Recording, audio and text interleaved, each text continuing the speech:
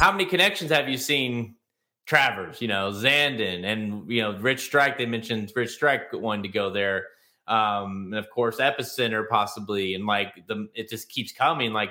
These horses, this could be. You could get to early voting, maybe. You get to a point where you have the Derby, the Preakness, and the Belmont winner, all in the Travers.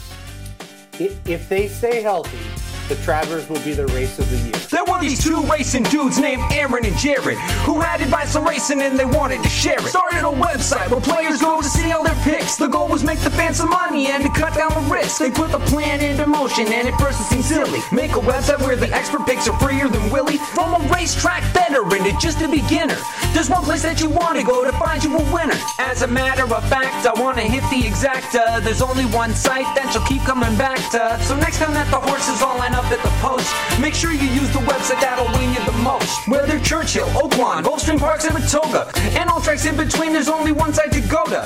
When it comes to your racing needs and all of your bets, plus it's got a catchy name that no one ever forgets. RacingDudes.com for all of your needs. RacingDudes.com for all of your leads. RacingDudes.com for all of your bets. RacingDudes.com, as good as it gets. RacingDudes.com for all of your needs. RacingDudes.com for all of your leads. RacingDudes.com for all of your bets. RacingDudes.com, as good as it gets. What is up, Jared World? He's Aaron Halterman. It is Thursday, June 2nd, and this is Blinkers Off. What's up, man? What's up? What's going on, everybody that's watching? Hello to everybody, and I'm excited, man. I'm back. The first pod of June. How's it June already? I don't know. May was a dream, I think. I don't think it actually happened. It's weird to me. I was thinking about this because with the Belmont coming up and, of course, thinking about the Derby and Rich Strike. Part of that feels like it was yesterday, and part of it feels like it was 2 years ago. Truth on both ends. Yeah, truth on both ends. Yes. I do think back. It was like we were just at the Derby 2 days ago. And the other part was, but did that really happen? I don't think so, right? No, yeah, I totally agree. It's crazy. It's crazy. Yeah, we're getting old. Right there, Mark.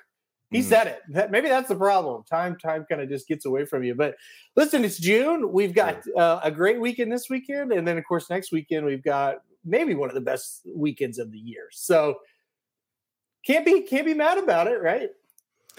I mean, that's the thing. You can complain about it being June, but that just means we are a little closer to the Belmont, and that means we're a little closer to Saratoga. I mean, and then from there, you might as well bitch that the Breeders' Cup will be here before you know it, because that will be what will happen next, right? Yeah. Because as soon as it's just like the Derby Trail, it goes so fast, and then you get onto the, obviously, like you said, Belmont. Undercard the festival, there was 3 Breeders' Cup winning run races, and that really is like the changing of the guard, so to speak, because all the coverage on the Triple Crown, but obviously the Belmont happens, and then boom, it's all on Breeders' Cup, and that's really all we focus on for the next 4 months. Absolutely, yeah, and that's just it. You said it best, man. That little meet up at Saratoga is getting close. Del Mar's getting close. Like I said, this has always been one of my favorite weekends with the Pin Mile. I have no idea why, but it always has been. and then you get the Belmont. So it's great, man. And listen, we get Rich Strike. We get the Derby winner again. And that's what I'm most excited for coming up here in June. This is going to be fun. I tell you what, you're right. And first of all, it is weird that you like the Pin Mile so much. You also have your horse in the race. So that's a double excitement level for you. But we'll talk about that race in rapid fire coming up. But yeah, and Rich Strike, it's whatever you want to say about him, he's what you wanted in the Preakness because he adds the intrigue of, can he do it again? What was that last time? And, you kind of wonder if he wins the race, what are we talking? We talked about Epicenter as far as we thought he'd win the Preakness. And then if he goes to the Belmont and he wins the last 2 legs, what could have been? Well, heck, if Rich Strike, that story's even better. If Rich Strike goes and wins the Belmont and skipped the second leg, what could have been with that as well? So he obviously being in the race adds a ton of intrigue. And then the horse that I think the Belmont was built for, and that's Mo Donegal. I mean, he seems to fit every part of that race. he's interesting. It's not like a world-class race, but for what it is, it's a very intriguing race. I mean, obviously you want the Preakness winner to be there, but at least you have a horse that beat the Preakness winner 2 back against the Kentucky Derby winner. So you get something, right? I mean, I don't know. Like, that counts for something. We may have a filly in the race and Ness. That's pretty cool. I mean, we got We the People. He's interesting to some people, including myself. So I think it's kind of fun. I'm not gonna hate on it too much. I mean, it's just nice to kind of have a Derby winner back running again. It's, anytime that an upset happens at any sporting event, everybody tunes in to see if they can do it again. Well, finally, I shouldn't say finally, it's only been 5 weeks, but we're going to get to see if he can do it again. And so that's what's fun about this one. Whether you love or hate Rich Strike, him missing the Preakness was not good. It made for, at least a lead up to a boring race. Yeah. And it just wasn't, it lost all its appeal to the outside world just because everyone that would ask you, hey, what about that horse? It's like, well, he's not running in it. Yeah. All right. So then they don't care after that. So yeah, it's good to have him in this race. Hopefully he stays, pointing to it and everything. He did get to Belmont Park the other day. So he's there.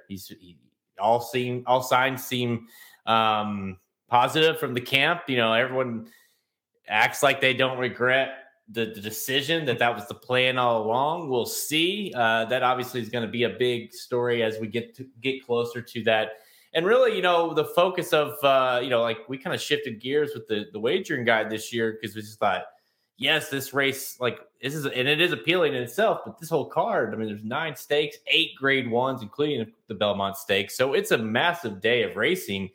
And the Belmont Stakes just happens to be kind of the what everyone talks about of the outside world, but it's a huge day. So we'll be all over the card there. Yeah, absolutely. I mean, it's a Breeders' Cup type of day, and that's the good news. Even if the Belmont doesn't shape up well, since now that they've changed it and they run all their big races pretty much on that day, and if not that day, the day before, it makes it to where the Belmont, which obviously, like last year, was the main event. It was a great race, right? But it doesn't have to be. The year I can't think of it. Sir Winston won the race. Those cards, those races before the big one were amazing. They carried it. They had to because the Belmont wasn't that good that year. Tacitus was the favorite in that race. Like, it wasn't a great Belmont. So, but this year we've got a good Belmont and a good card. So it's awesome. And like I said, I'm really pumped to see Rich Strike back. I think he's a lot of fun, and I think it makes for a lot of good arguments from people. And we'll see. You're going to put your money on him and go with him at a short price this time, or are you going to try to leave him off in the hopes that he doesn't beat you again? So he makes for a real good conversation. How was Vegas? Oh, it's great. It was great. Best trip we've ever taken, bar none. Not even close second. It was the best. Every wrestler on the roster stayed where we stayed, and that's what made it awesome. We pretty much hung out with them the whole time. So it was cool. Very cool. Now, when you say hung out, did you guys talk and shoot the shit and drink together? What are we talking here? A few times spoke to them. Yes. More gambled with them than anything. Just sat at the table with them playing blackjack. Correct. Yeah. And kind of laugh if they hit something and laugh, or whatever. I did speak to a couple of them after the big show and just tell them, hey, you did really well. It was a great job, great match. And that was kind of fun. But, the first night we were there, we went down to the lobby because there's a convenience store right there by the lobby. You know how it is at Vegas. They got convenience stores right by your elevators. So you don't have to, how it is. Right. You need water usually by the end of the night. So we went to the convenience store. We saw a couple of them. And then we went to the elevators. There's a couple. And then and we realized it's we don't have to go find these people. They're going to be around, and they were all week. You go to the pool, you'd see 4 or 5 of them. You'd go gamble, see 4 or 5 of them. You go to Starbucks, you'd see them. So I had the final count. We saw 80 different wrestlers through the 5 days we were there. Wow. It was crazy. Did he because I'm sure you were wearing shirts and shit all the whole time. Like, did anybody come up to you and like acknowledge what you were there for? I mean, were you like one of many people that were there for this, or were you kind of like, did people not really realize what was going on?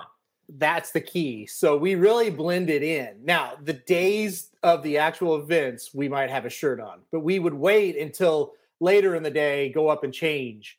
Because our whole goal was, let's try to hang out with them. Let's try to see them. Let's leave them the hell alone. You know, because there were people that were they were taking selfies. I mean, these guys were super nice to everybody. I didn't see one guy be an asshole to a fan all week, which was shocking to me. But anyway, we left them alone. We just let them do their thing. We just tried to, you know, if we ran right into one, we would just be like, hey, how's it going? You know, and I think they kind of, by the end of it, a few of them had to know our faces because we were around them so much, you know. But yeah, no, we totally left them alone. The two of the events were in our so the arena was attached to our casino and hotel. So two of the events, people started showing up for those events, but by that time, all the wrestlers were backstage. So no, there weren't a lot of people just hanging around. There were some, but not many. And I think that's kind of what made it cool, is they kind of felt like they could do whatever they wanted, and they weren't really getting bothered unless it was the day of the actual like shows that they did. Nice. And where was it? Where'd you stay? This was at Mandalay Bay, which another key thing. Mandalay Bay was probably the best one I've ever stayed at. I mean, all of them are okay, but Mandalay Bay was really nice. It's not the best sports book I've ever been to. I see Darren asked the question there. I certainly don't think it was the best, but it did the job. It's not bad. But the casino was really good. The way it was laid out was good. Like I said, it was attached right to one of the buildings that we had two shows in, and the rooms were pretty nice. So best sports book I've ever been to, Bally's. I love Bally's Sportsbook. I think it's fantastic. Yeah, I haven't been to Bally's in years, but the times I've been there, it kept getting better. That one's hard to match. I thought, what was it? MG? Caesars. The one for the Belmont is Caesars, wasn't it? Caesars was really good. Very good. Yeah, very good. Yeah. Did you see Paige up close? Paige, I did not see. She was only there for one event, and I think they probably kept her away.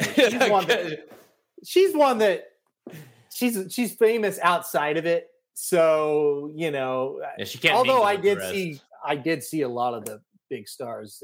That really was the thing. But I don't know. Paige was only there for Sunday, so she may have came in and came out. I don't know if she stayed.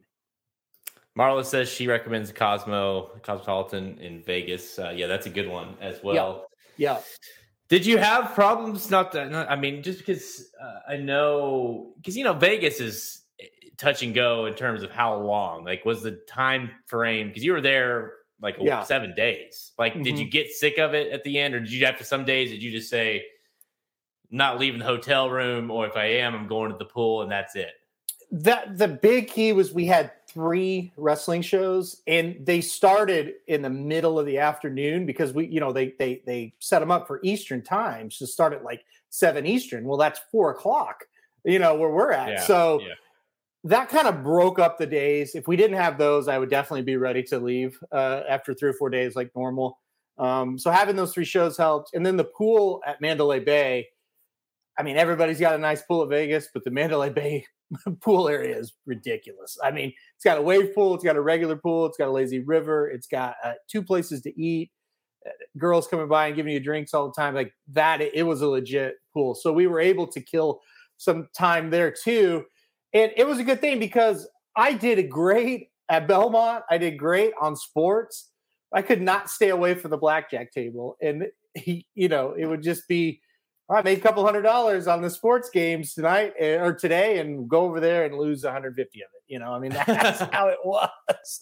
But yeah, I mean, like I said, it was a good thing that we did have some events. It kind of broke up, the trip a little bit. Right. If you're there, like I just, because sometimes we go, it's like, it's just like you're there gambling for one reason. That's it. Yeah.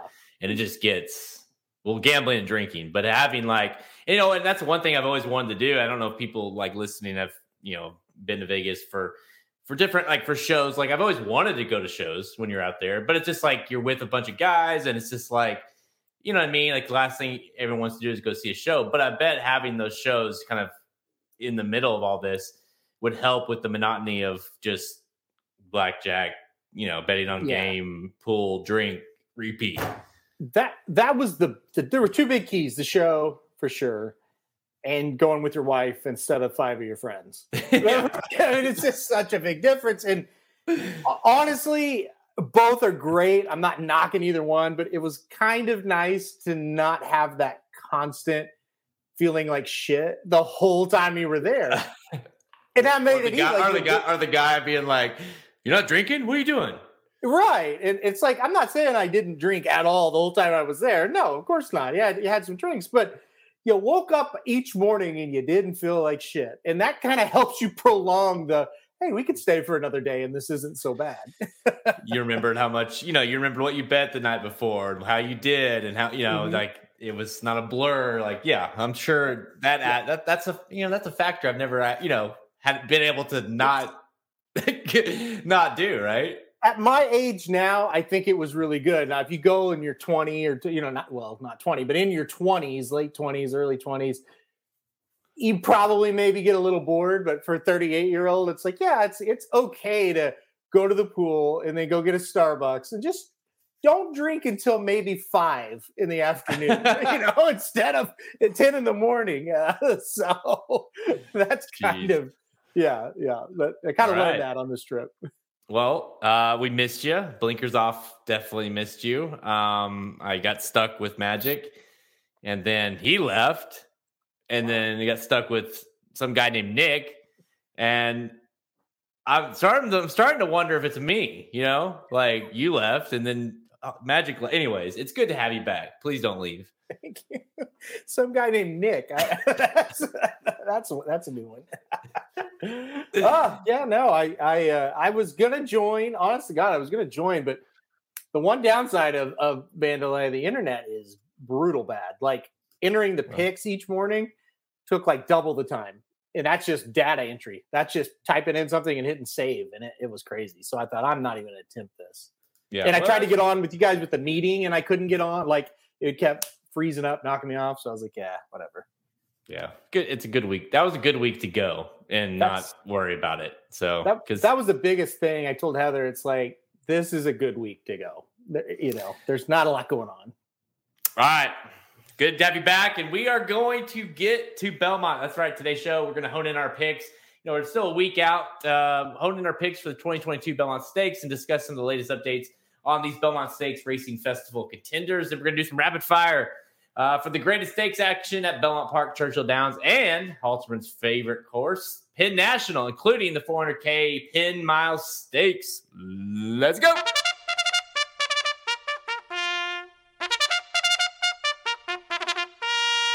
June 11th, Belmont Stakes 154. It's coming up. And, of course, Rich Strike, the Kentucky Derby long shot winner, the 80-1 winner. He's not going to be 80-1 next Saturday, but he's in the race. That's the plan anyways. And he's got to face Mo Donegal.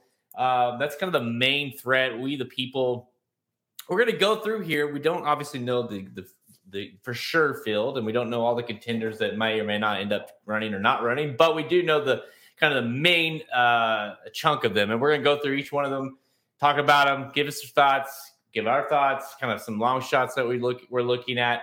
I'll just go through the field as of right now. It's June 2nd, the latest I have on the contenders for the Belmont Stakes.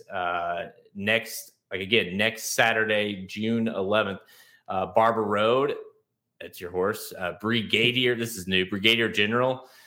Creative Minister, Ethereal Road, Golden Glider, Howling Time, Kucher, Mo Donegal, Nest, the Philly Nest, Rich Strike, Skippy Longstocking, and We the People. So obviously some of those are filler, it seems, but you look at Barber Road. We last saw him at the Kentucky Derby. Creative Minister, last saw him finishing third in the Preakness Ethereal Road. Was awesome in Sir Barton. Mo Donegal, of course, Kentucky Derby, he finished fifth, but he also won the Wood that beat the Preakness winner early voting.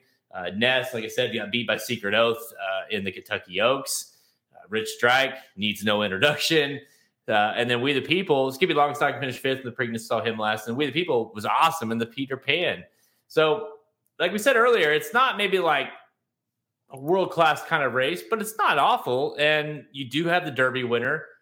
I think you said you do have the horse that beat the Preakness winner. So, I mean, it could be worse, right? I think there's some interesting horses that might be prices in here as well. Yeah, I think it definitely could be worse. And, everybody knows the top three, We the People, Mo Donegal, and of course, Rich Strike. I thought Creative Minister, if you want to talk about one that's kind of interesting, seems to be getting better, did not embarrass himself at all in the Preakness. And he's kind of that outsider that's maybe going to be the 8-1 or more that I'm really looking at again. I looked at him in the Preakness and he came in third and got the job done. I don't see why he can't do it again. He's got pretty good breeding for this race. So Creative Minister, I was happy to see he's showing up here. And he kind of fits what we talk about with McPeak. When he's a double-digit price or around that price, fire. And if he's even money or 2-1, don't. And so he's kind of going to fit that road.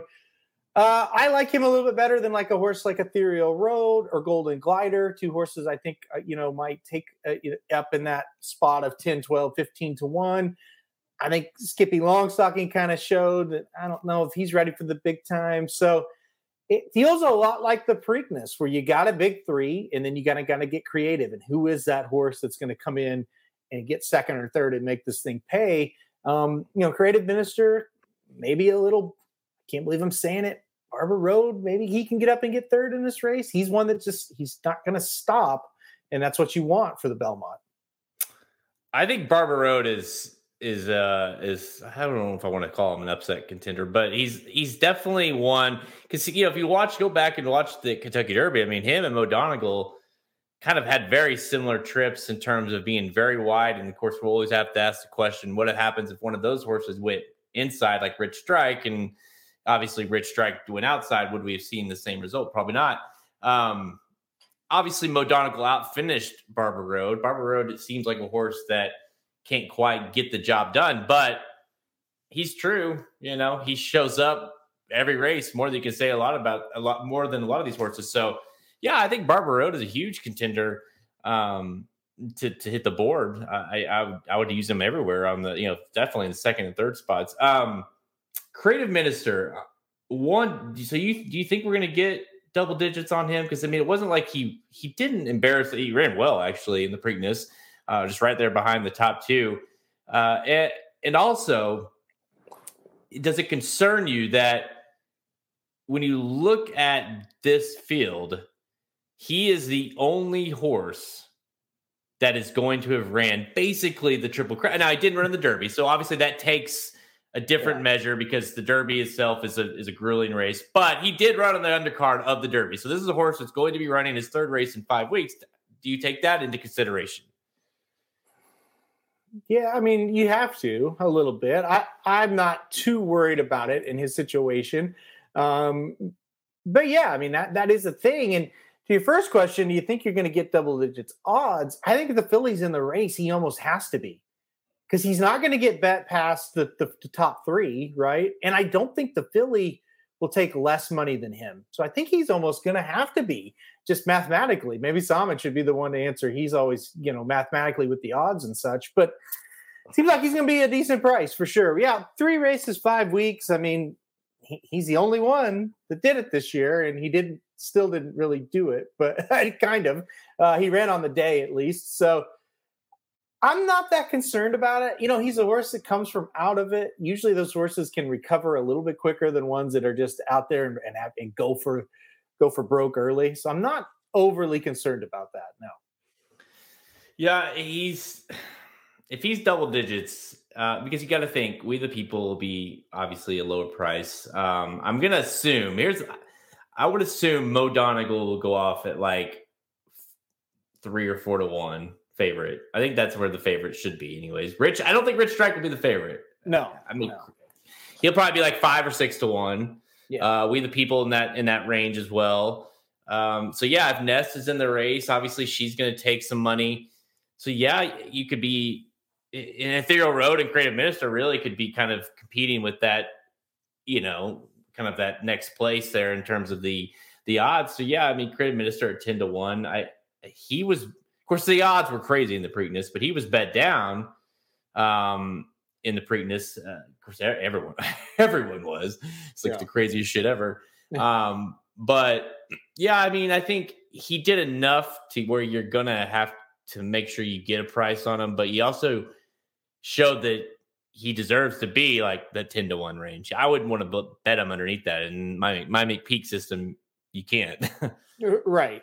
And, I think the filly is going to get a lot of play, right? But this horse created Minister has a faster speed figure than Nest has ever put up, right? So Nest is more of like, whoa, she did that really impressive. She looked awesome. But the speed figure never really comes back that high. So that kind of, to me, is like, well, that's a little bit of a chink in her armor. Maybe I'm not going to play this horse, and maybe Creative Minister is going to be one to take a look at. And Barbara Road, certainly not as flashy as she is, but maybe just a little faster. If Ness is in the race, I'm going to have a hard time not using her. Like in my top, I don't know about the top spot, but because she, you go back and watch the Kentucky Oaks, and she just kind of keeps coming. She's just that grinder at the end there. She obviously was a lot flashier in that race at Keeneland, the prep race, but when Secret Oath ran huge that day, and she still was coming, just kept coming, and she's a grinder. So I think that Belmont distance, and that's obviously why Todd is thinking that with her. If she is there, you got to think he's not running her to embarrass herself. So if she's there, I think she's a must use to hit the board as well. So if you're keeping track, there's Barbara Road. He makes sense. Ness makes sense. O'Donegal certainly makes sense to win. So where does Rich Strike land?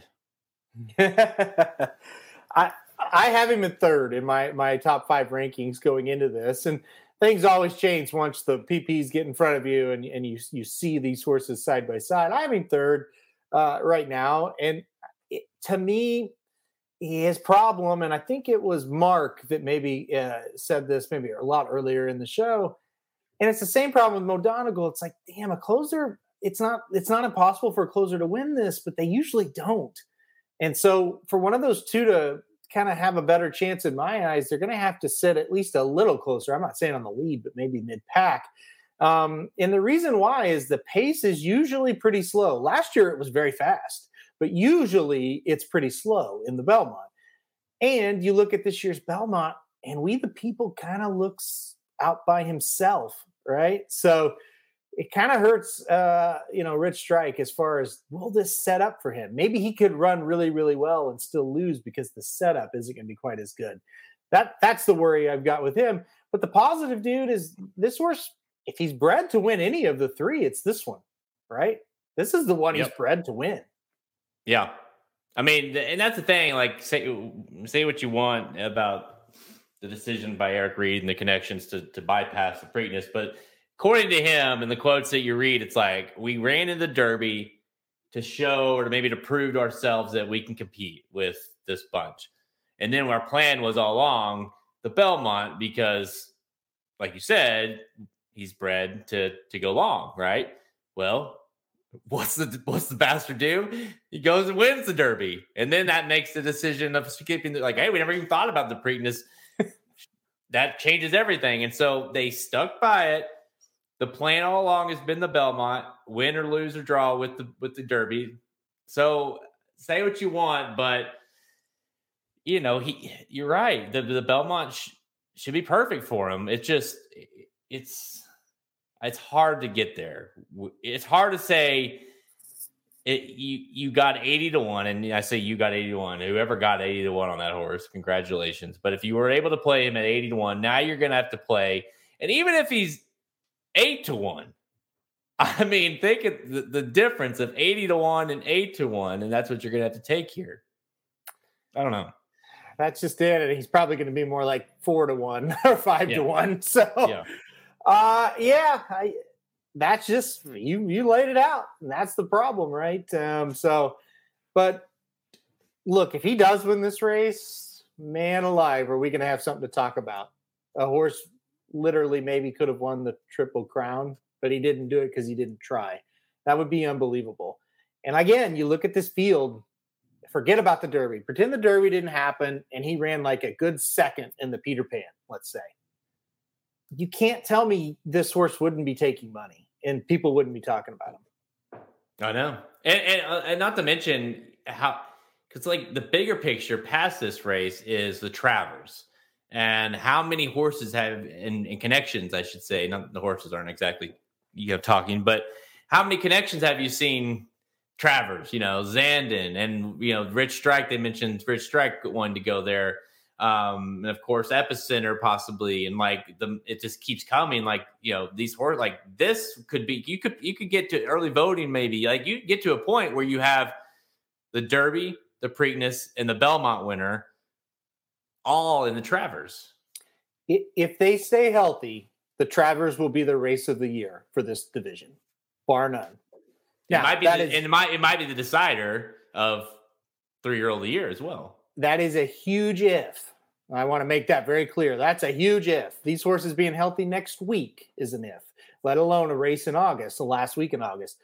But if they all get there, the Travers will be the better than the Kentucky Derby. The Travers will be the best race of the year leading up to it, without any doubt. Because like I said, you could have all 3 Triple Crown race winners there. The Haskell winner probably going to be there. We don't know who that is yet, but he'll be there. Plus whoever develops, later on in the year, there's always one that does that. And then you still got those 2 out west that they got to be better than what they ran in the Derby. Probably one of them's going to be there. So it's going to be better than the Kentucky Derby this year if it all works out and they all stay healthy. Yeah, I mean, I don't know. Does anybody have a Bob Baffert time, like a countdown clock in their house or anything that you can let me know? But I don't know when that is. But you got to think like we're gonna see. I mean, like you said, Taba or Taba for sure seems like the one that we're gonna see get a reboot here and running one of the like throw those horses in the mix at some point. Yeah, you're right. I think this division it's low key impressive, this division, and it didn't seem like it was going to be that way not so long ago. Well, here's what's happened, in my opinion. You had your horses going into it that you liked, like Zandon, like Epicenter, count the 2 out west, White Barrio, all these horses. And Mo Donegal. Some of them ran well, some of them didn't. But still, you was like, okay, they're still good horses. But the winner of the 2 races, Rich Strike, he's not thrown his name out of nowhere. So it's like, wow, we gotta at least talk about him. And then early voting came back and won the Preakness and ran maybe the best race out of anybody yet. So now he's in the mix. And he was not one, obviously. He wasn't even in the Derby, even though he qualified for it, didn't run in it. So there's horses that have jumped up in these 2 big races that really weren't on the radar. And by the way, we the people can be the next one. And so then you've got 3 horses that kind of jumped up and won that weren't considered like top 5. But all those other horses are still around that you thought were, and they're all going to reconvene in the summer. And that makes for a really exciting summer. Yeah. And by the way, this horse, Ethereal Road, he might be in all of them. And listen, you're right, Marla. That's one of the things. I mean, I've seen Ethereal Road several times in person, and he is a big horse. But that day, and I don't know if it was like the camera angle or what, but him, or maybe B-Doc is just super tiny. But dude, it looked like when Ethereal Road is running by B-Doc, it looked like he could like stop, take a chunk out of B-Doc, take a bite out of him, and then keep going. Like this horse was monstrous compared to B-Doc. I think that added to a lot of the size difference it looked like. But yeah, he is a big horse, and he looks like a good horse. And he's the problem to me is like you want to like this horse, and he seems to make a lot of sense for this race. But we've also seen him run some really not so good races. And that's why Halter and I were both against Ethereal Road in that race, because you thought, well, gosh, I'm going to beat him here. And he looked like a freak. So I don't know. You and Marlon are totally right. He looked like a Clydesdale coming down there compared to that other horse. Yeah, right, Jeff? Are we ever going to forgive Ethereal Road when Ethereal Road scratches, right? Like, he's the reason Rich Strike is even a name right now. Like, we wouldn't be talking about Rich Strike ever again, maybe. And because of Ethereal Road scratching out of the Derby, he got in. Of course, the rest is history. So yeah, maybe who's going to be the scratch horse that gets in once if Ethereal Road ever's in a race in the future and scratches out, and if someone gets in somehow, he's automatically going to be bet down to like 4-1. Well, I mean, and you talk about Ethereal Road, why he might scratch. I mean, the horse runs every other week. So honestly, I think that's why he scratched out of the Derby. He just wasn't doing very good because he ran him at Keeneland twice, back-to-back weeks in the Bluegrass and then the Lexington. And then they circle around 3 weeks later, and Lucas is like, hey, he's just not doing very good. Well, shit, I wonder why. You know? And then 2 weeks later, he's like, damn, he's doing a lot better for this Sir Barton. He said before the Sir Barton, he said, oh, I probably screwed up. He's doing fantastic. Yeah, we probably should have put him in the Preakness. Oh, he's probably doing good because he got the wind back underneath him, right? Like he's not dead tired. So we'll see. 3 weeks, shit. That's some time off for Ethereal Road. He may show up and run really well. Well, we've said this before. I've said a lot about it. It's just this. It's part of the D Wayne program, and when they're good, they're really good, and when they're not, because he that's just how he trains them. And that's a lot of people said that about Secret Oath going into the Oaks, like how they were worried about playing her because of how hard he was pushing her on the track and how tired she looked and just the issues that possibly could come with that.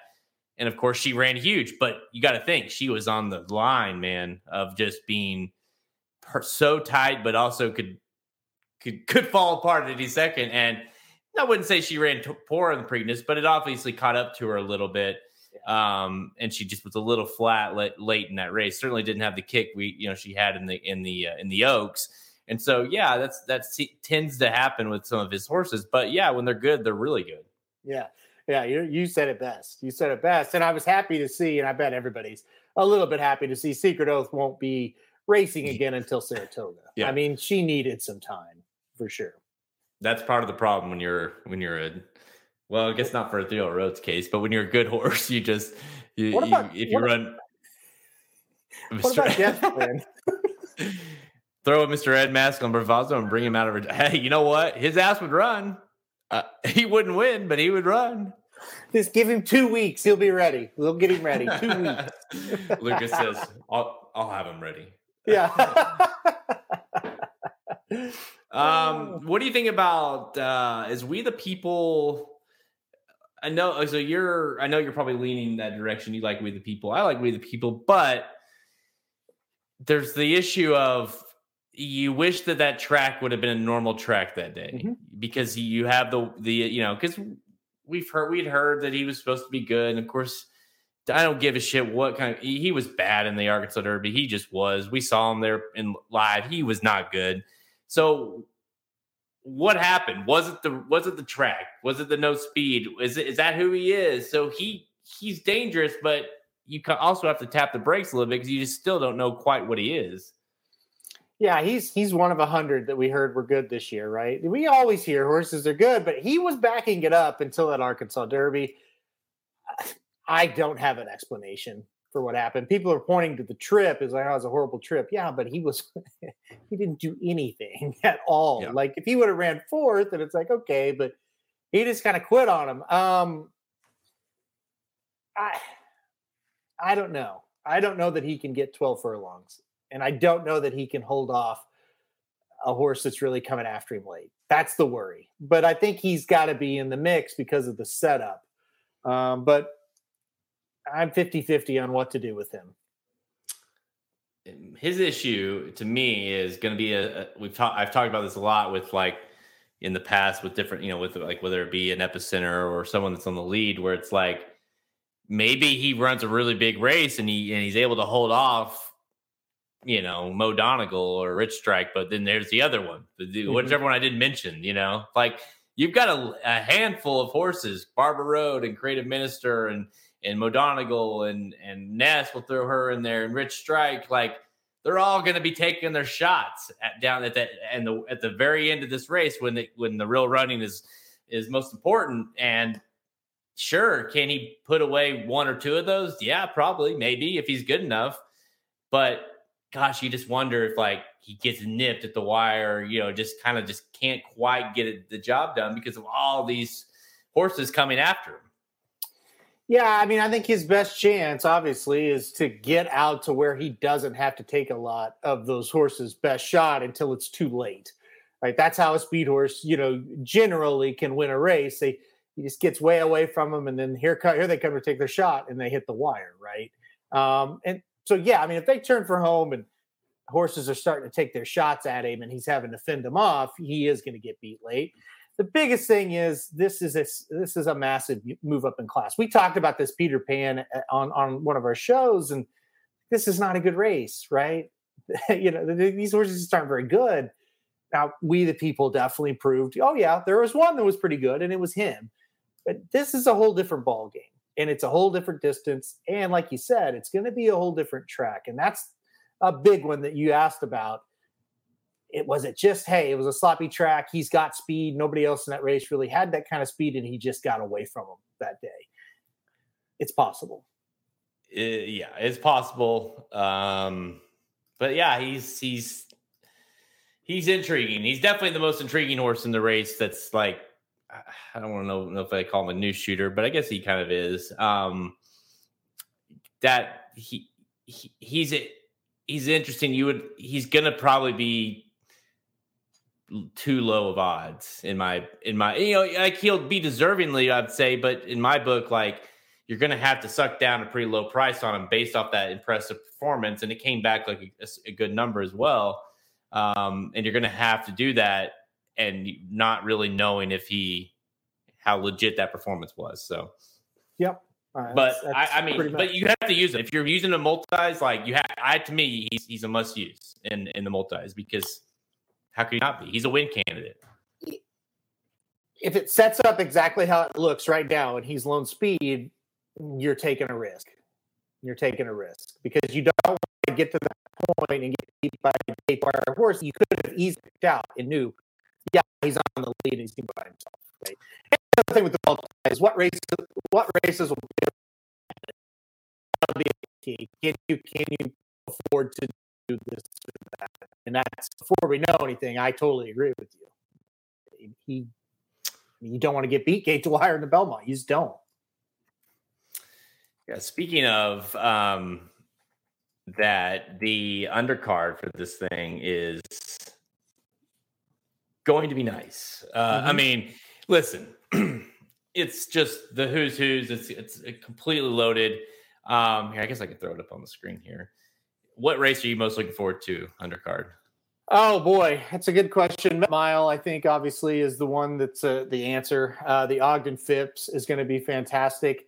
The Acorn is going to be fantastic. Those are the three that pop out immediately to me. Let's see, what's the name of the one that Speak of the Devil's in? I can't. Just a Game. Oh, yeah. Right. Yeah. So that's the fourth one. Yeah. So those are the four that I really am looking forward to on this one. That one, yeah. Here we go.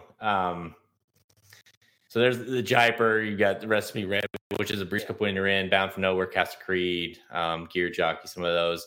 But the Ogden Phipps, Bonnie South, Clairiere, Latruska, Malathot, Royal Flag, Search Results, CC's Possible for the race.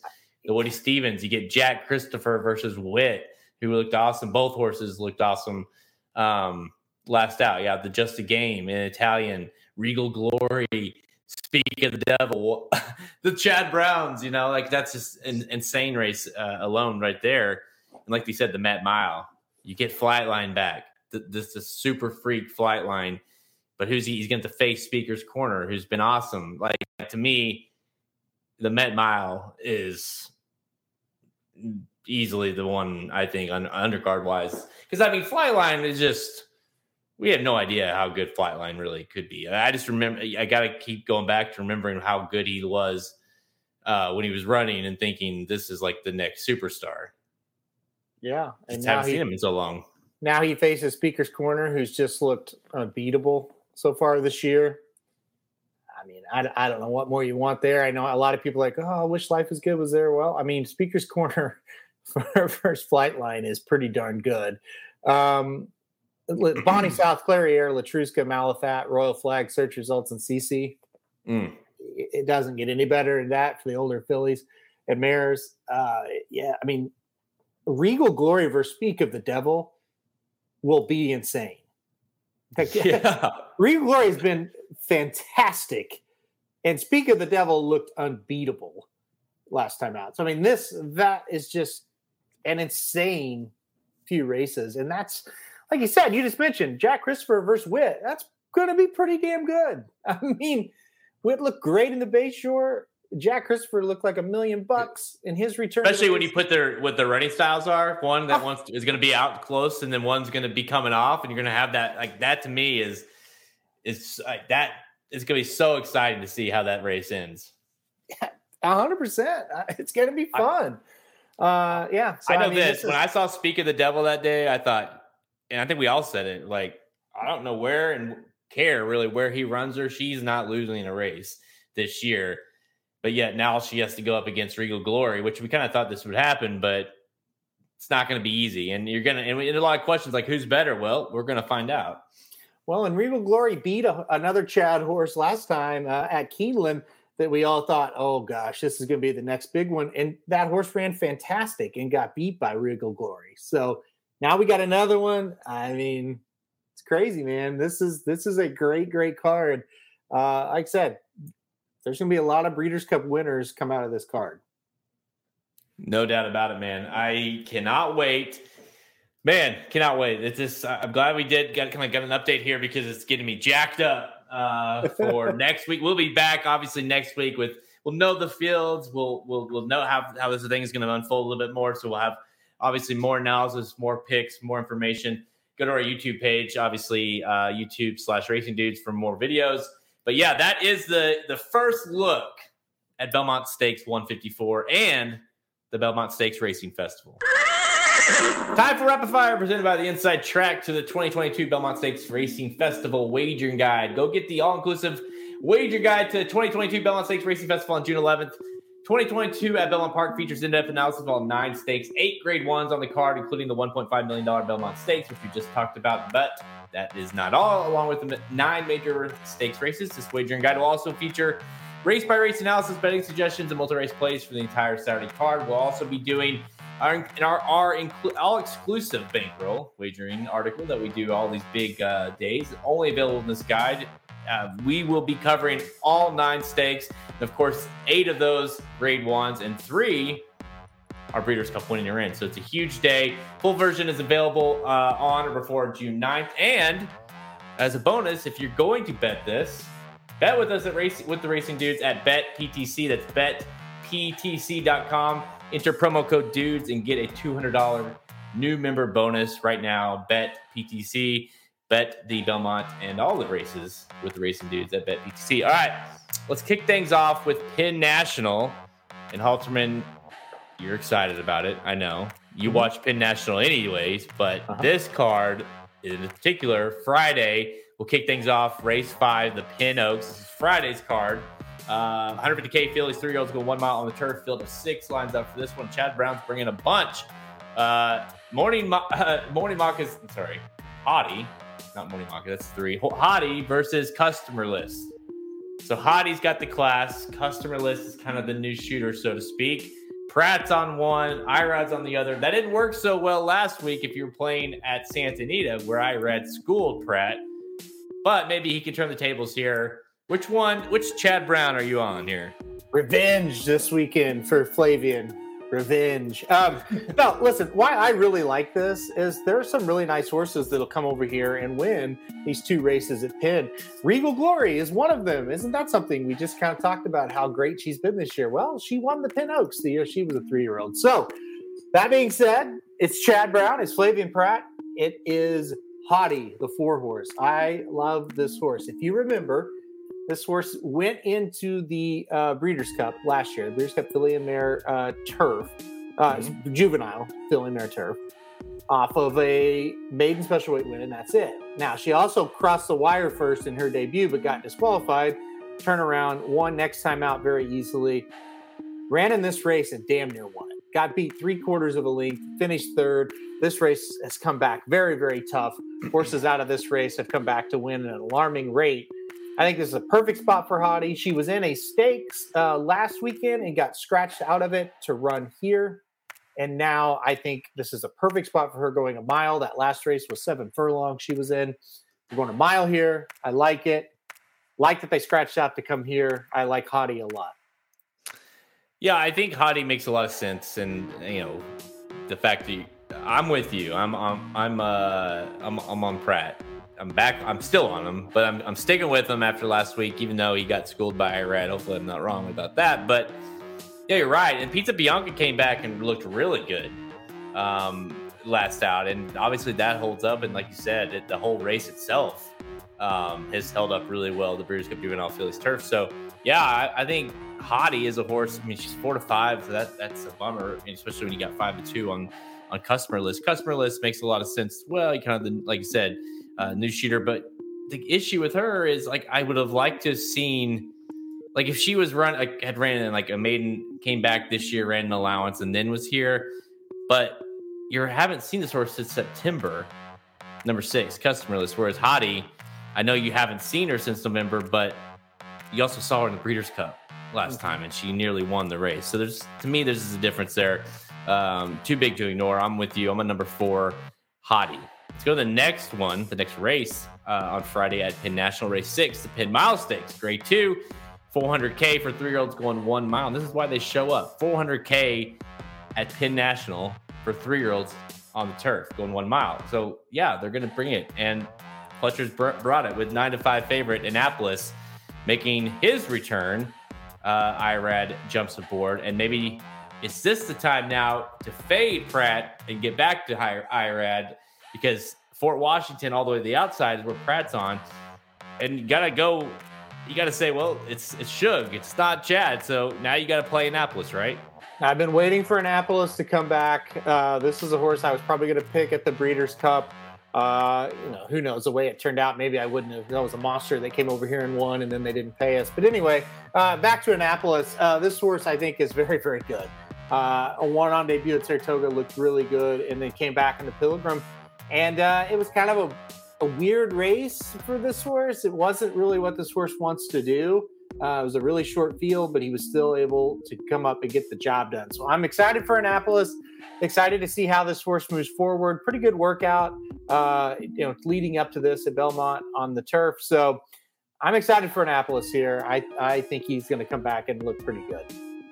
Yeah, I think the biggest thing for me here was it's a good spot.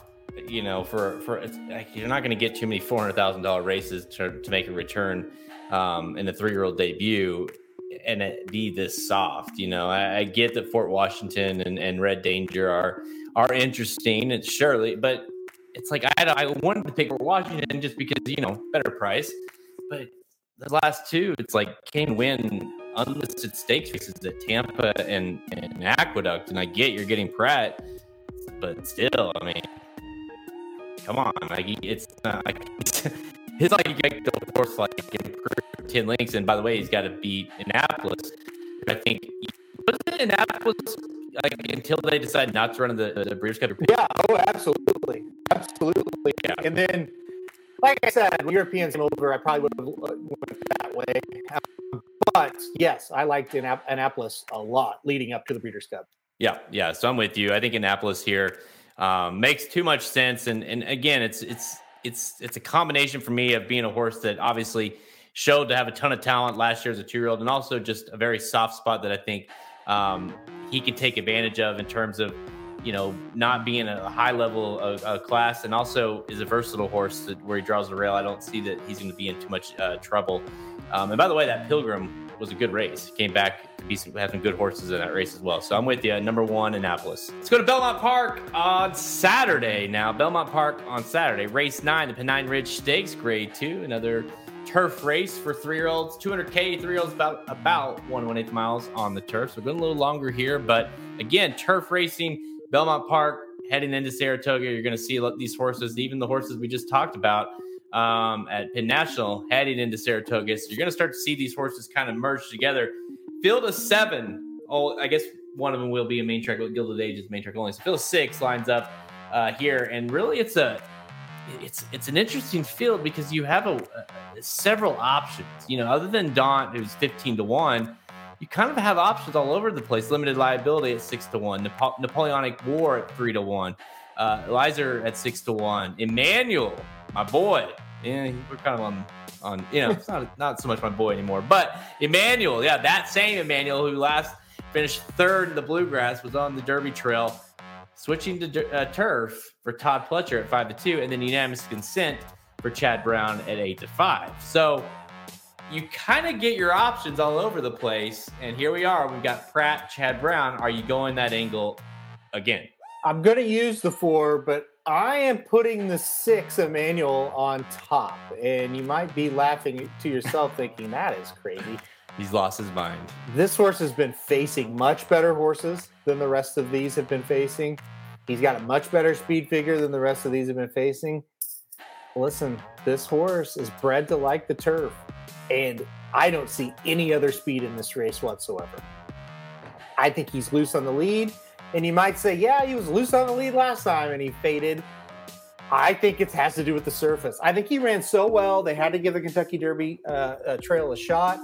And now that he's back and he's back on the turf, or I shouldn't say back on the turf, but now that they're back to trying, to get him on the turf, I think it's going to make a world of difference. And if I think, that he's going to enjoy the surface, I got to pick him because I think he's going to get loose.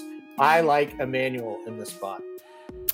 I will say this. I find it hard to believe, based off everything you said, same reasons, that turning for home, and we've seen it before with Emmanuel, right? Turning for home, he's in the lead. There's just, like you said, there's no pace in the race. And by the way, you're a time form guy, so maybe help me and help others. When you look at this time form, he's a massive standout. Now, you got to remember the 118 he got, which was in the Bluegrass, was on the dirt. But when you're talking about any of these others you like, the high pass besides the 118 is a 105. And that's a huge discrepancy there in terms of these kind of stakes races. So you really don't need him even to be as good as he was in the Bluegrass by those standards, right? Exactly.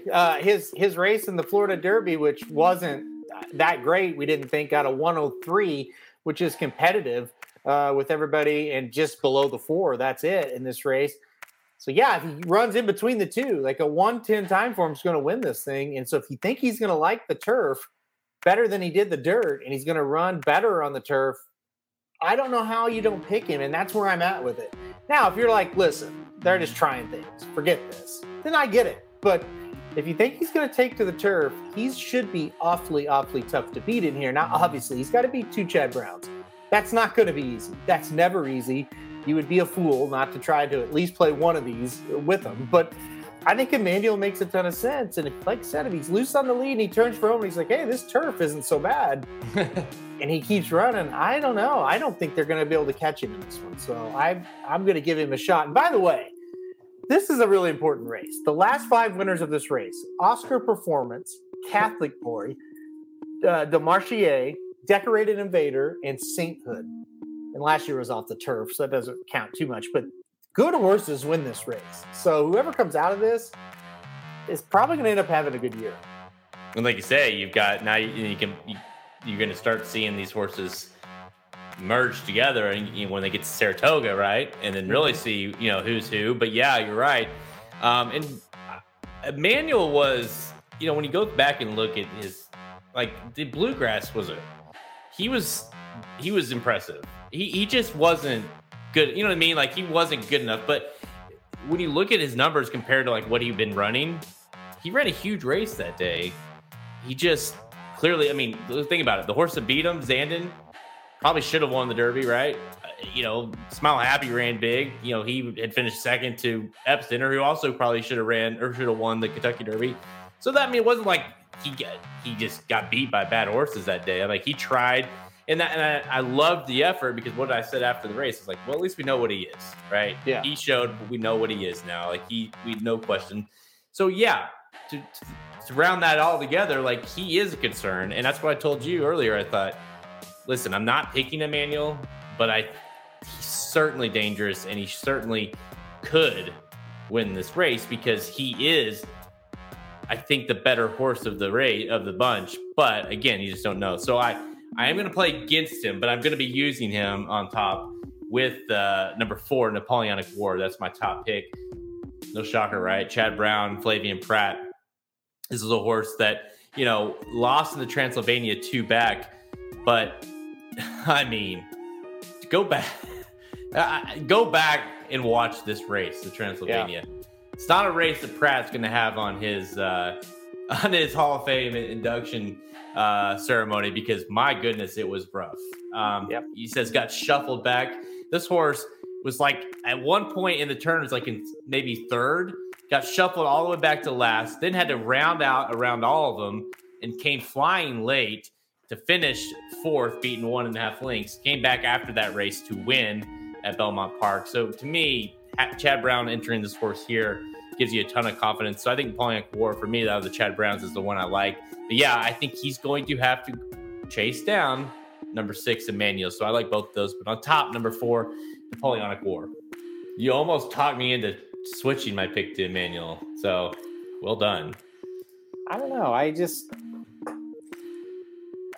The 4 will probably beat him, right? I mean, the 4 is my second choice and makes a ton of sense, but Emmanuel, shit. I mean, if he likes that turf at all, he should win that race. Of course, on the backside of the Bluegrass, I thought, I told you, I said he should win this race. He's cruising. Yeah. It turns out he got beat by really nice horse that day, but there's nobody like that in here, I don't think. So, well, the good thing about him, is he seems to be a pretty. He kind of shows what he is in a lot of his races, So like, he should go to the lead, and there's not a lot of pace presence other than him, seemingly. So it's like you should get what you get out of him, right? And if he can win, then great. But you wouldn't think there's a lot of excuses, like other than the fact it's his first turf try. If he runs a good race, even if he runs a good race and gets ran down by the 4, great. You'll see. I think you'll see him on turf again. Yeah, no doubt. Well, you look at the pedigree, and it certainly says he has a great chance to like the turf. So, yep, we'll see. Let's go to Churchill Downs on Saturday. Race 5, the Regret Stakes, Grade 3, $200K for fillies, 3-year-olds going 1 1/8 miles on the turf. Field of 6 lines up for this one. And how about? I mean, have we mentioned? If we're playing the drinking game, and every time we mention Chad Brown, you were drunk. Because hey, but what would it be? I mean, we've talked tall turf races, and it's Chad Brown, and it's a filly on the turf. 7-5, number 3, McCulloch for Chad Brown, and T-Gaff aboard here. Of course, his rider's over at Belmont Park, so T-Gaff gets the mount for McCulloch. Halterman last time out got beat by New Year's Eve in the Edgewood, but here she is bouncing back. Are you gonna play her again? I am. I was really pissed that day because I thought she ran like I thought she would, and I was very high on her, as you remember, and just got beat by a horse I just didn't see New Year's Eve running like that, and I'm not knocking New Year's Eve at all. It was my fault. I just didn't see it happening like that. But I thought McCulloch ran well. She defeated everybody else pretty easily in that race. I think she comes back here. Listen, it's a spot she should win, and I think she will. So McCulloch on top for me. Yep, I'm with you. She's getting better. Even though she lost that race in the Edgewood, she's getting better with each start. She's improved every race. They ran her at 1.16 miles every single time in 3 races. And she continues to run her race pretty much every time and just gets better with each race. And she ran a good race that day in the Edgewood, just got beat. Now they're stretching her out just a bit longer, which should obviously help her even more. So, yeah. And then it goes back to another thing, like we talked about earlier. I don't know that I love anything else in here is the bigger other thing, too. So she seems to be, for me, it'd be kind of a standout just based off of, hey, she's the class of the race. It also helps too, last time we saw her ran a big race at Churchill, right? So I think that's a nice sign too, as a trip over the turf course there. So yeah, I'm with you, number 3, McCulloch is my top pick as well. Let's see, where are we going? Race 8. Let's go to race 8. There's like I said, there's several stakes races on the card. We're kind of skipping and going through a few of these. The Shawnee's race 7 with Pauline's Pearl versus Crazy Beautiful. Army Wife's in there, but we're gonna go race 8, the Arlington. Yeah, that's right, the Arlington Stakes, grade 3. The Arlington ran at Churchill Downs, right? Makes sense. 200K, 4-year-olds and up, going 1/1/16 miles on, guess what? The turf.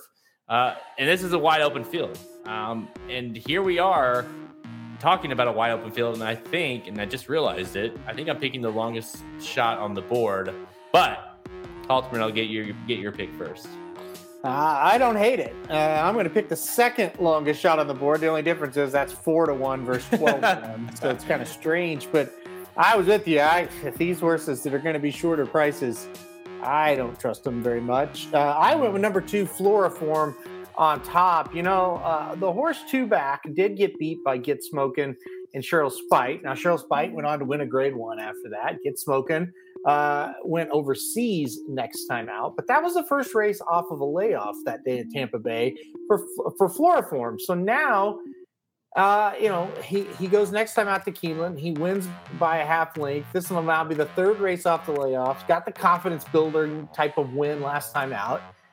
I kind of like how he's coming into this one, and I think he's got a big shot to get the job done. Hopefully, like that 4-1 price holds, and we get a little bit of a price on him anyway. But I think Floriform is ready to run his best race, and I think this is the class level he needs to be at, and I think this is a really good stepping stone for him today.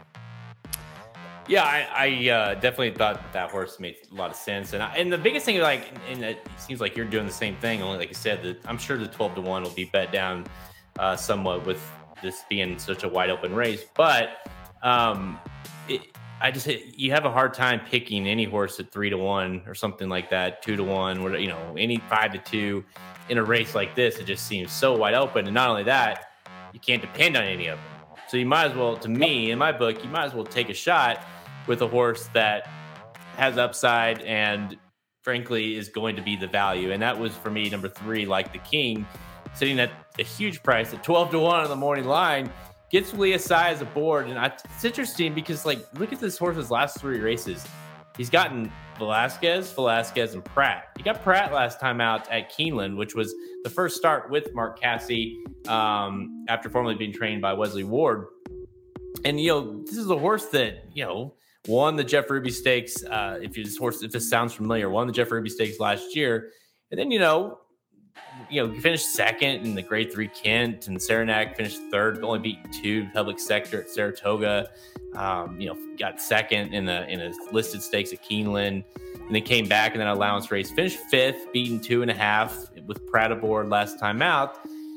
But it wasn't the worst race, especially off the comeback race. And now you're going in a race that certainly isn't any tougher than the horse has been running in, and you're getting Louis Size aboard. So I think there's worse you can do here. And it's not like this horse has been awful in any of the races, really, other than, say, the Kentucky Derby, which he finished 12th.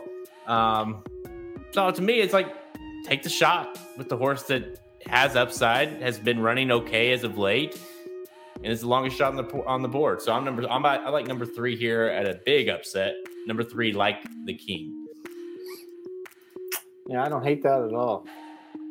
It's just like, will he win? This is a great tournament kind of horse, because will he win? It's unlikely, right? He's 12-1, but could he win? Yeah. And if he does, it's going to pay. So to me, I'd rather take a shot at 12-1 morning line, granted, versus playing 5-2 on, Field Pass, right? Like, me, that's not going to do me. I'm not going to feel good about myself with that one. No.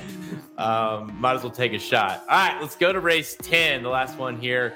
The Blame Stakes. This is one I'm most excited for on the weekend. One of them, anyways. 200K for 4-year-olds and up, going 1 1/8 miles. Field of 8 lines up for this one.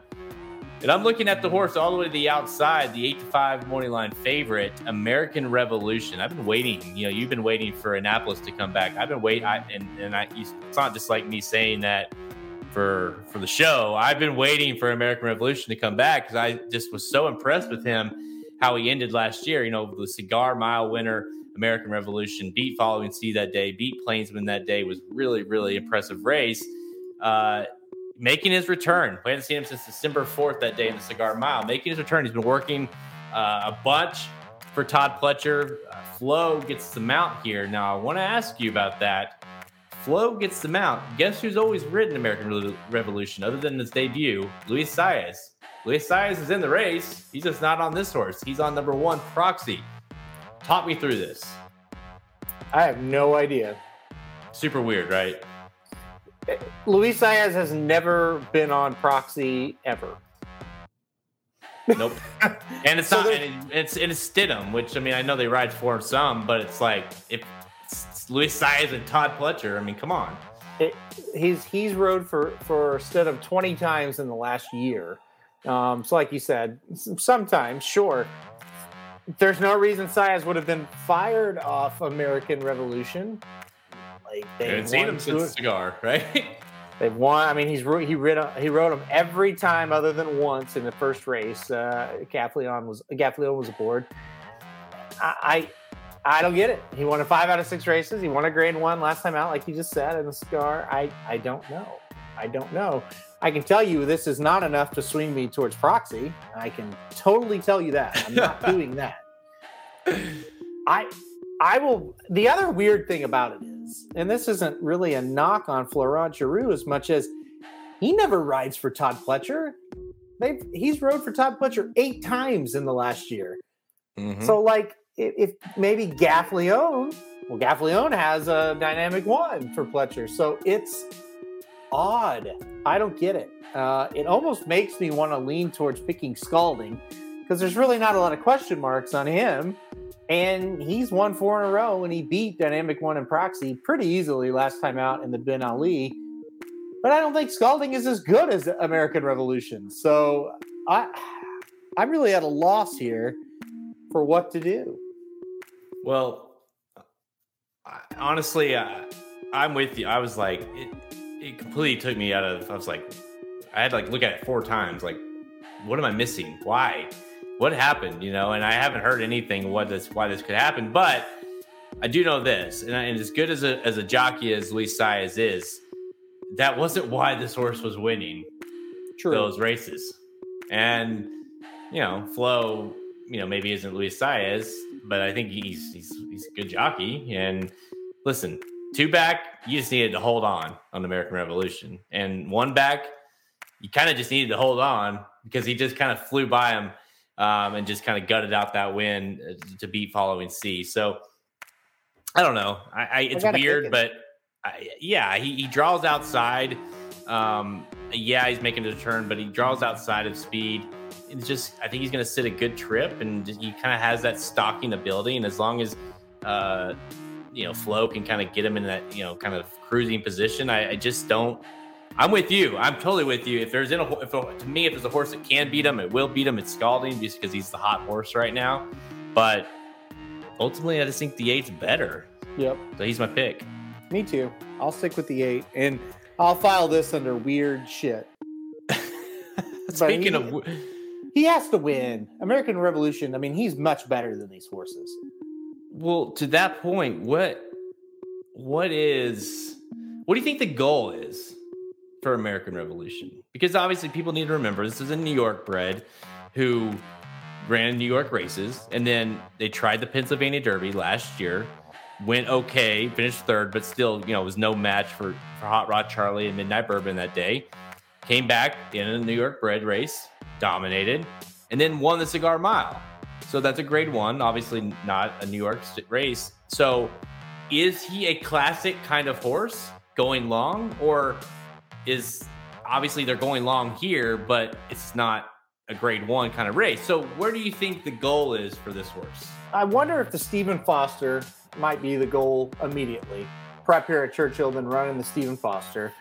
Overall, it's weird though, right? Because who knows about Life is Good when he comes back or whatever, but the plan for him was like Whitney, like Life is Good's going to the Whitney. Well, you're not going to run him against Life is Good. Maybe the Woodward is a race for American Revolution. I don't know. It's going to be interesting to see. Maybe the Suburban, if they don't go to the Stephen Foster with this horse, we'll see. I think they're going to try to run him 2 turns in big races. It's just a matter of where they kind of spot him, and that's going to kind of determine, his success level, right? I don't know that he's good enough to win a race like the Whitney, but he probably is good enough to win a race like the Woodward. Do you think if he would have had, and I don't know what the issue was with him, why it's taken him since December to June to come back, but do you think if there would have been some sort of appropriate buildup that he would have potentially showed up in like a Met Mile type race, obviously winning the Cigar Mile last out? I think so, for sure. I mean, I know when he won the Cigar Mile, I was thinking ahead to this is going to be a really nice 4-year-old, and a race like the Met Mile is where he's going to land. And now, obviously, I did not know he was not going to race until a week before the Met Mile. So, yeah. And you're not going to run first off the layoff against Flight Line and Speaker's Corner. It's just that you're not going to do that. So, I like the spot. I think the spot makes sense considering his schedule and where he's at. Yes, though, I definitely thought he would be a Met Mile contender after that win. And who knows, maybe he'll kind of get it cranked back up and have a nice second half of the year. But this is a good place to start. But the Saez jumping off thing is beyond weird. Well, he's a beyond an interesting prospect as we move forward. But for this race, especially, Hallsper and I are both on number 8, American Revolution. Luis Saez isn't on him, that's super weird. And I have not heard a thing, and I know you haven't either. Like, I don't know what would have caused this. I don't know. He's riding for Pletcher earlier in the card, too. Right. I looked at too. I thought, well, maybe something happened, but no. I mean, he has some weird mounts. Like the Pletcher horse has a big time shot in the 5th. He's on Pauling's Pearl. Obviously, that's a good pickup mount for him in the 7th. And then it kind of gets a little strange. He's on Like the King, which, listen, I'm not saying that horse doesn't have a chance. I think he does, but still, he's on the longest shot on the board. You would not think he would be on that horse. And then where was he? Oh, he's on Long Range Toddy. Mm-hmm. Okay. And then good luck. Oh, yeah. And then he's on Proxy. And then who's he got in the 11th? He's got Speaking Scout for Grand Moshi. I mean, he rides for him some, but it's odd. It's very odd. Well, maybe we'll find out, right? We might. Let's see. The possibles for the Just a Game. Let's see if I have it in front of me. I don't, but I can tell you real quick. Speak of the Devil and Regal Glory in Italian and somebody else. Wakanaka. So there's only 4 right now, correct? Legs Galore is the possible. Okay. So, but it'll get a lot more than 5. And that's the thing. That's what people on Twitter were bitching about. And it's like, first of all, like you're gonna get more than the 4 or whatever are listed in each one. Second of all, like they might be, some of them might be filler, but what more do you need? Like, do you want 10 Speak of the Devils? Sure, but they don't exist. So, like having that matchup and then get the some decent horses that are that are going to run in it. That's all you need. All right, that's all the time we have. Check us out at racenews.com for our free picks and, of course, our premium selections on our products page. Click the Get Racing News premium button at the menu at racenews.com to learn more. Remember to go get your hands on that inside track to the 2022 Belmont Stakes Racing Festival wagering guide. 9 graded stakes, 8 grade 1s, $6 million in purses, 3 Breeders' Cup races, and a partridge in a pear tree. No, I don't know. But still, it's now available for pre-sale at racenews.com. You can get it for free if you are a premium subscriber. And remember, if you're going to be betting these races, why don't you go bet at BetPTC and get a $200 new member bonus. Just enter promo code DUDES. That's right, DUDES. And enter that promo code at BetPTC, and you get $200 cash in your account, and you can bet with us with our picks. And so make sure you go do that. And let's see, what else? Magic Mike Show, what did they do? They did the Churchill. So yeah, great card for the pick 5. That's what I was thinking when I was looking at that card. I was like, this is a great pick 5 sequence. The Churchill Down Saturday late pick 5 preview that the Magic Mike guys did. So all the places we're on Blinkers Off is on our podcast page at racingdudes.com, Apple Podcasts, Spotify, Google Podcasts, our YouTube page, all those places. Go find us. Go find the Magic Mike Show. They did the Saturday late pick 4 at Churchill Downs. Remember, we're on Twitter at racing_dudes, Instagram and Facebook. You can check out all our picks, all free horse racing picks, all premium horse racing picks at racingdudes.com. We're your destination site for all things, really all things sports picks, I guess, at this point. So That's right. We are in the presence of the number one MLB handicapper. Are you still number one? I don't know that I'm number one this week. It goes by weeks. So I actually, first time ever, I did pretty good betting baseball at Vegas. So that was fun. You're like, hey, I know what I'm doing here. So it was funny because I would bet a game and like I'd be on my phone. It's like the second inning, and Heather would be like, "Do you want to go watch that game in there?" We can. I was like, "Absolutely, do I not ever want to go watch a baseball game? Like I can't stand it, but gotta bet it." Right? So, anytime I've ever in Vegas, it's in the summer, and so you just go and put all your baseball bets in, and then you just go to the pool or whatever you're doing. Because you're like, I'm not gonna fucking watch that. But I'm just gonna check it on my phone and every once in a while and see how I'm doing. But I'm not gonna sit there and watch the game for 4 hours and come in Vegas. Come on, dude. I went and watched the 9th and the 10th inning of a Cardinals game. I had the Cardinals. I have a tradition. First night, I always put the Cardinals when I'm there, and they won. Thank God. They went into extra innings. And so they start the 10th inning. So we were in the sports book. I said, we'll go watch it. They start the 10th inning, and a guy gets on second base to start the inning. And I'm like, what the fuck is going on? Like, did I dream that? Did I miss somebody got a double or something in their pitch running maybe? So the Cardinals get them out. They go to the bottom of the 10th. The Cardinals have a runner on second base to start the inning. I had no idea that's a rule change in baseball. In extra innings, you start a guy on second base. Yep. Although I had the same thing happen to me where I was like, "What the hell's that? Like, what is going on?" Yeah. I don't necessarily think I like that rule. Well, no, I mean, people, it's funny. I looked at it. I said, people are worrying about stretching out the Triple Crown 2 weeks, and baseball's over here putting a runner on second base in the 10th inning. This is crazy. I don't hear anybody going nuts over that. I don't know, maybe because I don't follow baseball people, but it's like I never knew this was a thing. Well, gosh, I don't know either, but you would have to think the baseball purists would be just fucking pissed about that, because you talk about changing the game. I mean, and then like if it's like the start of like the 18th inning or something, then you start putting a guy. It's kind of like college football where eventually you change it up or whatever. But no. It's weird. Okay. So it's that time, and this is the only reason I'm going to ask you this because I actually was wondering this too. Ooh. Magic Carrots wants to know about the MJF promo last night. And let me tell everybody, I don't really know what the words are that Magic Carrots just said, but I do know this.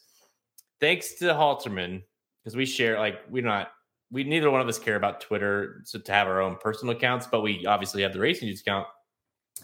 Well, we follow every damn AEW associated person in the world. And so I get on Twitter and I'm scrolling through and I'm like, especially when there's a big event around that time, I'm like AEW, like where's, horse racing, like what I want to actually look at. So I saw this and I thought, I don't know what this is, but I noticed people were talking about it and it was like a huge deal. So enlighten us. Okay. So let's start from the beginning. All right. So, okay. MJF, for Jared's sake, I'll explain it. For 34 out of the 35 people still watching, I'll explain, not Magic Carrots. But MJF is the biggest heel or bad guy in wrestling, right? I mean, he's a superstar. So he skips a fan fest on Saturday. He just doesn't show up. They can't get a hold of him. All this stuff is happening. It's like MJF's not here. We don't know where he's at. And then a story comes out that he has booked a plane to fly home. With the pay-per-view being on Sunday, he's flying home on a red-eye Saturday. So it's all speculation all day Sunday. Will he show up? Will he not show up? Well, I'm sitting here going, I know he's still in Vegas. I just saw the bastard like 3 hours ago down in the casino. I know he's here. Like, he may get on that plane, but he went right from what he was doing to get on the plane. Anyway, everybody's like, yeah, I don't know if he's coming. Who knows? He shows up to the pay-per-view. He gets squashed, and he's out. And so what Magic Carrots is talking about, last night, he comes out and he does a promo. He basically buries AEW. He buries all the other wrestlers in AEW. He buries the owner. He calls the owner every name in the book. It's basically a dispute that he's not getting paid enough, which is true. And so I think what's happened is a behind the scenes issue, which has probably been worked out by now, has become a storyline in the wrestling. But the promo last night was probably the top wrestling promo we've had since, I don't know, 10 years, 15 years. Everybody's talking about it. Everybody's going crazy about it. The whole last 4 or 5 days has just been nothing but MJF gossip. My theory is AEW's got something worked out with him. They knew to feed the wrestling press a story to kind of get them talking and acting like it was, a shoot. It was a real life thing that was happening when really it wasn't. And they knew most of the wrestling media are really horrible, and they knew they could trick them into falling for this. That's my theory on it. But listen, this stuff has been amazing with him. Sunday, they played his music to start the show, and he waited for what seemed like minutes to come out, and the whole building was like, "Oh my God, he's not going to show up. This is crazy. He's going to quit." And then he showed up, and dude, that place went insane. Oh my God, he showed up, and then he just got killed by the guy everybody loves. And so anyway, it's been fun. I don't know what's true and what's not, but it's good television. I'll tell you that. What's MJF stand for? Maxwell Jacob Friedman. So they just call him MJF? Yeah, I call him MJF. And what's the promo? What do you mean a promo? Oh, he just got on the mic. A promo just means he got on the microphone last night and was just basically, fuck you to the owner. I hate all the fans. I didn't show up to Fan Fest because you guys are all idiots. I'll sit in. I like this guy. You would honestly, and Magic and I were talking about this, obviously off air, and we were like, MJF is the guy that could get Jared and Samich into wrestling. He is incredible at what he does. It's unbelievable. And last night was just, it was awesome television. Whether you like wrestling or not, it was intense, man. And we were just kind of looking at each other he is dropping every, cuss word there is on live television right now. Right. And I'm not dumb. I know that this was all planned, but at the same time, it's this is wild. They're skirting the lines between reality and fiction here. And it's awesome. And he may very well end up leaving. I think a lot of this is true to some extent. And they're just kind of playing it into a storyline to help it get more steam. Well, I'll say this from wrestling part, whatever, but it is a very interesting and well done. If it's done like you're saying it is, it's from a marketing kind of promotion standpoint, it's done fantastically well because I'm just envisioning the reaction of the crowd at this thing thinking, even though you being there and knowing I saw him, I know he's here. I know this probably a bit. And then the music starts playing. And you're like, well, son of a bitch, maybe he's not showing up. And so that in itself is just it kind of keeps it going. So they're doing a good job. You're probably right. They have it all worked out, but it's look, I'm talking about it. People are talking about it. So it's interesting. It's very interesting. Exactly. You don't really have to like wrestling to find it interesting because here's a guy who is a star, probably one of the top 5 guys in the country. Doesn't matter what, WWE, AEW, this guy's a superstar, one of the best at what he does specifically. And he's not showing up to an event that people have already paid for. Right. And he's not showing up to a meet and greet where they had to refund people money or exchange them for another superstar, So it was a fucking nightmare for these people. And I was sitting by total strangers at this event. By the way, largest crowd ever for an AEW show. The show was where the Vegas Knights play. And it was crazy. And the guy sitting next to me I sat next to him. I don't know who this guy is. He looked at me and goes, what do you think? Is he going to be here or not? That's how the buzz was in the crowd. There were two girls sitting in front of us, and they were talking about themselves. They're like, you think MJF's going to be here? Like, who are they going to put Wardlow up against? I don't think he's coming, And they played it so perfect because when they played the music and he's not coming out, I mean, we've seen this in wrestling back when we were in school. It's like, oh, shit, that means they're not here. Yeah. And now what are they going to do? And like I said, when he walked down that tunnel, it was just like, I was like, oh, my God, he is here, But then it was like, what's he going to do? Is he going to participate? Is he going to go over the plan? Or is he just going to do whatever he wants? So yeah, it was awesome. Uh-oh. The wife has chimed in. Wow. But people don't realize that Heather is probably a bigger fan than Aaron, his wife. Yeah. She says, I don't know how you can call to work when he doesn't show up for fans that paid their hard-earned money. She is pissed. That's what she said the whole time, too. She was mad. And I was watching this guy a live stream on YouTube at like 11 at night. And she's like, he doesn't know anything. Shut this off. We'll find out tomorrow if he's there. But it doesn't matter if it's a work or a shoot or whatever. He screwed people out of this money on Saturday. I was like, yeah, you're right. It's terrible. I agree. I mean, if you would think that like the organization or whatever, just obviously don't know shit about it, but it's like, you would think they wouldn't have been like, okay, here's the plan. We're going to have him skip. Cause that's gotta be a pain in the ass. Right. Yeah. So he probably did that on his own, I would guess. Mm-hmm. And then now they've, like you said, figured out everything, hopefully. Right. And making a bid about it, but I would be shocked if like that was the plan all along. I think the Fan Fest thing was on him, and because Tony Khan is the owner, he was supposed to have an interview with some guys. The Wrestling Observer, which actually is a reputable place that never. By the way, the real places never were recording. There was a plane ticket and all this stuff. It's all like dirt sheets. But I think they were supposed to have an interview with Tony Khan, and he canceled it. And they were like, well, he probably has shit he's dealing with right now. I'd say he skipped it. They worked it out. And now it's, at least for the time being, it's okay. But yeah, I would say that skipping the Fan Fest was definitely, there's something to that. You don't just, because Tony Khan doesn't want to refund all that money to people either. No. So. I mean, it's one thing to like, whatever, like you skip even if it's a pay-per-view, but to skip a thing, something people specifically paid for. Yeah. See, I love it. You and Heather have to do a show or something together.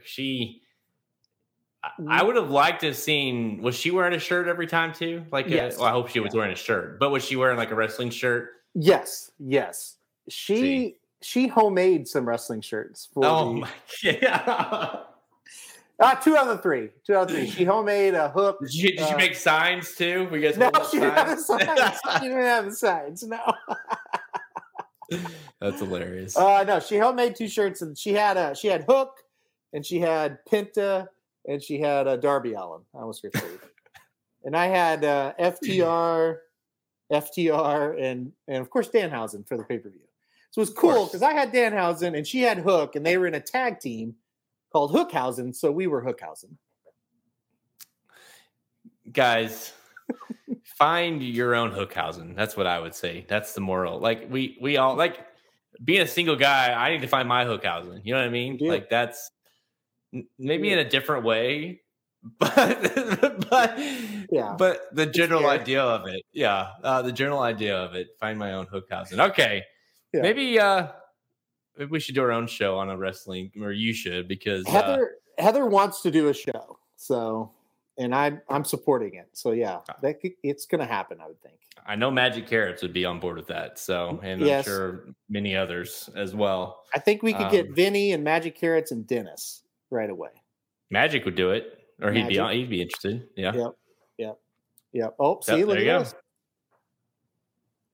I think, and honestly, and from me, from just the business, like marketing, that whole aspect, I'm like, oh yeah, the husband wife pod talking about, not about the horse racing, but about wrestling, right? Like that's a niche on niche, and I'm like, oh yeah, do that. So I think that's, if you're gonna do it, it's got to be with Heather. That's my opinion. I agree. Yeah, nobody wants to listen to Magic and I, because Heather's opinions are very good. That's the other thing. She's like, I don't know about it. I was like, no, the great thing is like, it's just opinionated. Like anybody can like anybody or dislike anybody. You can't like, it's all opinion. It's just like analyzing a television show, only it's wrestling. Yeah, I'm not tuning in for you and Magic, but I would tune in for you and Heather. See, it's happening. It's happening. Right. She has a few show ideas already, actually. So, yes, right. We've been thinking about a pod name. Yes. Mm-hmm. What'd you call it? Hookhausen? No, don't. Hookhausen. No. That will age out. You know, you can't. Yeah, definitely going to age out. Hookhausen's going to break up pretty soon. I think Hook is going to squash Danhausen soon. I have a feeling. So, yeah, everybody listening, if you're listening to this and you're like, this is crazy, yeah, whatever. But be thinking of like it's a husband wife, it's a Racing Dudes, podcast channel, but it's a husband wife, love wrestling. There's got to be something there. I'll be thinking. We'd probably do on a Wednesday night. No, I think we said Sunday, maybe. I don't know. Well, what if you did it live during?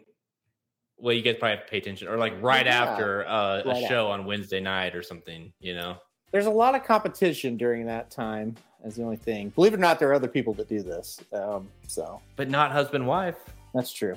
That is true. You're the and first. Not on the Racing Dudes channel, which is gigantic. Well, that's huge. So exactly. Yeah. All right. We're gonna do it. Thank you for everybody that listened to this for an hour and 41 minutes. It's great. It's great to have Halterman back, and it's great that everyone tuned in. I'm Jared Welch. Remember, we'll be back next week with all the Belmont coverage you want and more. Because we'll know more about the fields. Belmont Stakes next weekend, but this weekend, obviously, tons of racing going on as well. I'm Jared Welch. He's Aaron Halterman. Good luck this weekend. RacingDudes.com for all of your needs. RacingDudes.com for all of your leads. RacingDudes.com for all of your bets. RacingDudes.com as good as it gets. RacingDudes.com for all of your needs. RacingDudes.com for all of your leads. RacingDudes.com for all of your bets. RacingDudes.com as good as it gets. This has been a presentation of RacingDudes.com, your destination for all things horse racing and sports betting. Whether you want free winners, expert insider picks, up-to-the-minute trackside weather reports, or podcasts and videos for bettors of all skill levels. Never make another wager without visiting the Racing Dudes.